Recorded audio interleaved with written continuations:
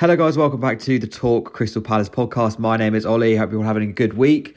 No Palace this weekend. We've got a Premier League winter break in inverted commas of one weekend, even though there is also a game this weekend, which makes no sense. But so a little break from Palace. And it's actually weird. Like I used to, under Roy during COVID and kind of a bit before that, I didn't mind international breaks so much, at least from a Palace perspective. But I watched Match of the Day 2 for the first time today, just to look back at the Liverpool game. And I really miss us playing this weekend. Like, I love this team so much. They're such a exciting and fun team to support. Even watching the Liverpool game back, it was so annoying. I mean, I just about got over Kevin Friend, and then I saw that back and I was like, but even regardless of that game and the result, or regardless of the result, I was still like, this team's the one. And kind of on the topic of that performance and this team, one player who, weirdly enough, since I've started this podcast, has been a real hot topic of discussion, is Jean-Philippe Mateta. And the rumours going around today that we are going to sign him permanently, not for the original price of £12 million, it would be closer to 8. And a lot of the conversation around him, since I started, was if he scored against Millwall, then he's cult hero, blah blah blah. And I think his whole story of coming in on loan, scoring against Brighton, frozen out the team for ages, then brought back in out of pure necessity, takes his chance, scores against Millwall, assists against Liverpool, and has fought his way from nothing back, arguably as our first choice striker now. That is cult hero material. And it got me thinking, in my lifetime, who would get into a Palace cult 11? And that is going to be the basis of this podcast. This is going to probably, if someone has the exact same 11 as me, then I will be absolutely amazed. But before I kind of go into my team and the reasons, I'm going to set some general kind of rules and parameters in order to get into a cult 11. So, in order to get into a cult 11, there are a few things I think you have to tick off. Number one, obviously, you have to be liked by the fans, generally speaking. Number two, you can't be too good. So someone like Wilf or Punchin are not in my team because they're not like, I don't know, I think to be a cult hero, you can't be like really, really good. Then you're just a hero. That's just my parameters anyway. Preferably part of an iconic team. Playing a role in that. I think that always helps, just generally being liked by fans, etc. Wasn't at the club for like ages, although one of my picks completely ignores that, so maybe you can ignore that as well. Generally cared a lot about the team and like showed in some way that, like they were won over by Palace and they kind of became Palace in a sense. And then some sort of iconic like moment or time at the club. You'll kind of see what I mean, like something which like you think of that player and you think of this straight away. Again, I'm not sure if all my players fit into all of those categories, but I'd say those are generally things that can help you get into a cult 11. So I'm going 4-3-3, and in goal, again, I could have gone Speroni, but I just think he is like too much of a Palace legend to be a cult hero. Like, I think cult also implies that like some people love you, but like you wouldn't get into everyone's all-time Palace 11. You have to be kind of a tier below that. I think Speroni is like too iconic. You maybe think I'm waffling. That's my rules. I'm setting that now. I could have gone Wayne Hennessy, and people would have probably deleted this podcast off their phone and then launched out of the window. So I've gone for Gabor Kiraly because my thinking was, one, he was actually pretty good, like when he was with Palace. Two, he was part of like a Premier League team. He was a big personality as well. And of course, the joggers. Like the joggers are prime cult 11 material. That is what we like in a team. Now, I think he's actually, bar one person, that's like the furthest back I go. I am only 23, so I can't remember masses before like 2004. Like 2004-05 is kind of the first season I can really remember like who was good and who wasn't. And there are definitely a few honourable mentions from like around that period and up to now as well. There's a real variety, but I think you can kind of see my age, the people I've gone for. At right back, I've gone for Joel Ward. Now, I know I said that preferably they weren't at the club for ages, but Joel Ward has been. But what I would say is I don't think he's ever, apart from maybe like 1 or 2 seasons, been like a real standout player. Like he's always been a solid part of the team. And obviously now he's declining, but that's kind of adding to his cult hero-ness. Like he's still playing into his 30s, like grinding along, you know. I think he's really good cult hero material. You might argue he's too good, but I'm going to put him at right back. Again, I thought about Klein, but I don't know. I just think, I ummed and ahed about this because he was obviously really good when he was with us, and actually, like when he was first with us. And I think that kind of counts against him. And I think the fact that he then went on to play for like Southampton and Liverpool maybe like undoes it a bit. Just in my head, don't get me wrong, like in an all-time, in their peak 11, I would have Klein over Ward. But in a cult hero 11, I would have Ward over Klein. That's what I'm going for. I'm sticking to that. 2 centre-backs. This partnership would probably be horrendous in real life. But number one, first one, I've gone for Damien Delaney. I think that picks itself, to be honest. Like he was liked by the fans. He wasn't like amazing. He was part of an iconic team. He wasn't at the club for that long. And he cared about Palace so much. And like we saved him when his career was, you know, he didn't want to play football anymore. We dragged him into the team. He got us promoted. He played Premier League football. Like he's won, you know, against some of the biggest teams in the world. He is like, he's captain or vice captain, because you'll see. But he picks himself. For the second one, again, I had options. I would actually say that Anderson and Guéhi could be Cult 11 material later on, but it's too early, I think, for them. So I've gone for Sakho, Mamadou Sakho. He was loved by the fans when he came. I think the thing that gets him in there is the fact that he came on loan from a massive team, and he almost felt like it felt like he was too good for us, but it felt like he joined us on the permanent because he like loved the club. Maybe that's just the way I construed it. I loved and still do love Sakho. So I think that narrative is absolutely perfect for Cult Hero 11, and I'm backing it. So Delaney and Sakho at centre back together, Matt, that would either be like the worst partnership or the best partnerships in the club's history. I'll go for best just for my team's sake. Left back, there were only really 2 choices in my mind. I don't think Moxey and Parr have enough to get in. People may argue against the Johnny Parr one, but not for me. PVA, no. Like, he just was, by the end of his Palace career, no. Like, if you asked me in 2019, maybe, but not now. Mitchell's too young to be in it, and he's also like got too bright a future. Like, he should be reserved for Palace all-time 11 material, not cult hero material. So, for me, it was between Pape Souaré and Danny Granville. I actually forgot about Pape Souaré, but he got decent material, like cult hero material. However, I've gone for Granville just because I think that he probably contributed more, wasn't as like, I can't put my finger on it. I think that's part of the thing with the cult hero. It's such a personal thing. I would have Pape Souaré in 100%. Like if someone went Souaré over Granville, then fine. But I really liked Danny Granville when he played for us. He had an unreal like free kick in his locker, didn't he? He scored one against Millwall or Brighton or someone. You know, played in the Prem with us. Like was a loyal player. I just think he just pips Souaré. I think like they kind of fall into a similar category, but Granville is just above Souaré. So to recap, I've got Kiraly in goal, Joel Ward right back, Mama Sakho, Damien Delaney and Danny Granville as the back 4. So now let's move into the midfield. Defensive midfield, I've gone for Jedi, Mile Jedinak. You might say he's too good to be in this team. However, I would say that if you're talking all-time Palace 11 in terms of like a pure ability, I would still have Luca, I would have prime Luca, in inverted commas, over him, which is, people are not going to agree with that now because of the form Luca's in, but let's not forget he was unreal. Like when he first came to us, I'd have Cabaye over him, and I'd have MacArthur over him in terms of like pure ability. But if you look at like everything else, like the way he was with the club, the way he led the team, part of the promotion team, was unreal in the first season back in the Prem. I think he might have been a player of the season actually.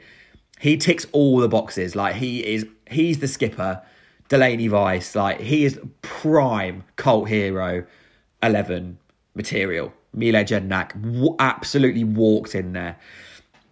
Centre mids, I've actually got quite a balanced midfield, I'd say. I've got Stuart O'Keefe, which might be a bit of a weird one, right? But hear me out. I think his performance in the playoff final is cult hero because he barely played that year, right? KG gets injured. He's thrown in to the biggest game of his career, the biggest game in Palace's one of the biggest game in Palace's recent history. And he was unbelievable. Like, he was insane in that game. He played so well, having barely touched the pitch all season. And that's what you have to do to get into a cult hero 11. Like, you don't have to have played for ages. Like, you can have an iconic moment in a massive game. And I think that is exactly what Stuart O'Keefe did. So for me, he gets in there. It might be unpopular, but I'm sticking with it. I'd have him over Ledley. I didn't really, Ledley's not the one for me. Same with KG. Maybe. But for me, O'Keefe, he gets in there purely for the playoffs. Next to him, maybe playing kind of the Conor Gallagher role of the team, Marouane Chamakh. So simple because, again, similar to Sakho, he joined us from having kind of gone around the teams a little bit. It was a bit of an outcast, a misfit of English football. We brought him in, played him in a role which I don't think we initially signed him to do, kind of just off the striker. And he was insane. He was so underrated. His technique was amazing. His touch was beautiful. Worked so hard. Was just like the perfect player you want to have in your team. Like, he kind of ticked every box in that sense. Didn't score, but also didn't score that many goals. When he scored, it was Chamakh scored. It was kind of like a thing. I just think, again, similar to Jedi, at least in my lifetime, he ticks that cult hero perfectly. Someone who the fans really warm to. Find me a Palace fan who doesn't love Chamakh. It's impossible. And it's the same with Cameron Jerome, who just about misses out on the team, because I do actually think, to be fair, some Palace fans don't like him. But those two, I loved them together. They weren't that good, but that is what made them so likeable. They gave everything for what they lacked in ability. They made up for in work rate, and that was just the best. I loved them together. It's such a shame that Chamakh kind of got ruined by injuries in the end, because he was class on his day, mate. He was absolutely class. Right wing, I mean, we haven't exactly been spoilt for right wingers in my lifetime. I think Punchin was too good. Barry Bannon only did it really for tops a year. Then you can go further back and look at Joby McAnuff, but I don't know, I feel like he's got legend status at too many other teams, I think. That's another thing here, is you want their main team, one of their main career memories to be Palace. Sakho, maybe doesn't fall into that completely, but you could say that about definitely with Ward, with Delaney, with Granville as well, definitely with Jedi. O'Keefe, I mean, I don't know what else he's done. Chamakh, again, probably had his most productive years in England with Palace, with the exception of his first few months at Arsenal. So for right wing, I've gone for Bakary Sakho, because he had 3 spells at the club, I think, and he scored goals in all of them. He came for his first spell, was amazing when he first signed. Scored away at Chelsea in a win, scored the winner at home to Villa on his debut. He was so good. Then in and out of the team again. I think he just came back from injury. I thought we re-signed him under Roy. Scored away at Brighton in the FA Cup. I think he was maybe even won our Player of the Month that season. And then he re-signed again a few years later. And he was just such a likeable guy. You could see he always played with a smile on his face. He had a rocket of a left foot as well. He had a real personality about him, and I always really liked Sakho when he played for us. So I'm putting him at right wing, because in his prime as well, I still stand by this, that if he had found a level of consistency without injuries, kind of kept form up, we wouldn't have played Wilf anywhere near as much as we ended up doing. I stand by that. I think for a while the pecking order was definitely Sakho and Bolasie above Wilf, and Punchin, of course. So maybe that's why Sakho gets in, because he helped foster Wilf becoming our greatest ever player. Talking of that kind of iconic quadruple of, or quartet, should I say, of wingers, on the left wing I've got Bolasie, prime cult 11. So fun to watch. Proper he had that South London spirit. I think he's from North London, but he has like that South London kind of spirit about him. Really quick, strong, iconic moments like that hat trick at Sunderland. Obviously the Crystal Ball, he was unplayable, but equally like he was quite inconsistent and like wasn't too good that he was regarded as above cult hero. Like he's a proper cult hero. Like kind of put like he's active on Twitter now, tweeting fans. I think he's been on HLTCO's podcast. Maybe come on mine as well, Yannick, if you're listening. Like that's it. I don't think anyone can argue that. Do I even need to justify Bolasy's selection? I don't think I do, but I am doing it anyway. So Yannick Bolasie in the left wing. Now then, striker. This one might ruffle a few feathers, right? So let's just go through chronologically like the ones that I can remember in my life, right? So the furthest back I can go is basically like obviously Neil Shipley, who is obviously not going to get in there. AJ, too good. Like he got an England call up. Only Henry scored more goals than him in the Prem. He's not cult hero enough. He's level above cult hero. Then there's a bit of like a weird period after that where I can't really remember many. Like Clinton Morrison. Again, like I think if I was 10 years older, then Clinton Morrison would absolutely walk into this team. But he was kind of a bit before my time. Like he came back, but he wasn't amazing in that period. Then you have like Shefki Kuchi, who, again, like people will look back on him with nostalgia, but nah, not for me. Not for me. James Scowcroft. Did he score a hat-trick away at Southampton? I think I was there for that on the opening day of the season. Very random. But again, like, I couldn't tell you another thing he did for Palace. You got Alan Lee, who I will say is in with a shout. Scored against Sheff Wednesday as well. Talking of that, again, Darren Ambrose. Could I have him over O'Keefe? Oh, I didn't even think of that, you know. Yeah, you know what? I'm making a late substitution. Not balanced team at all. Jedi, you're a sole holding mid. Darren Ambrose going in for O'Keefe. O'Keefe, you're coming on around 70 minutes when Shamak's hamstrings have both exploded, as they did basically in every game he played towards the end of his career for Palace. Darren Ambrose, I think, again, he's not quite like... Yeah, Ambrose has got to be there. You could argue for like McCarthy, but I just don't... No, I don't think so. You know, maybe like Clint Hill because of what after Palace, like no. Danny Butterfield over Joel Ward, you could argue it, but I'd have Ward. Just going through that team. Same with Sean Derry, like I don't know, he's not a cult hero in that sense. He's just like a general club hero. Yeah, so not for me. But we're putting Ambrose in. Anyway, sorry, back to the striker conversations. My brain going all over the place. Then you're getting into like Glenn Murray era, who I think was just too good. I think that he... Ooh, people might disagree with this, but I think his contribution was like too major at Palace for him to be a cult hero. Again, he's a general club legend for doing that. And I think also like the Brighton thing does take away some of the cult hero side of things. I don't think it takes away anything he did for Palace, but it does take away that. Premier League era, I mentioned Cameron Jerome. He's maybe unlucky to miss out here. After that, we were kind of a bit starved, like Fraser Campbell. Fraser Campbell is the kind of cult hero material, but not for us, I don't think. Dwight Gale, he's also in the shout, to be fair. We're spoiled for choice.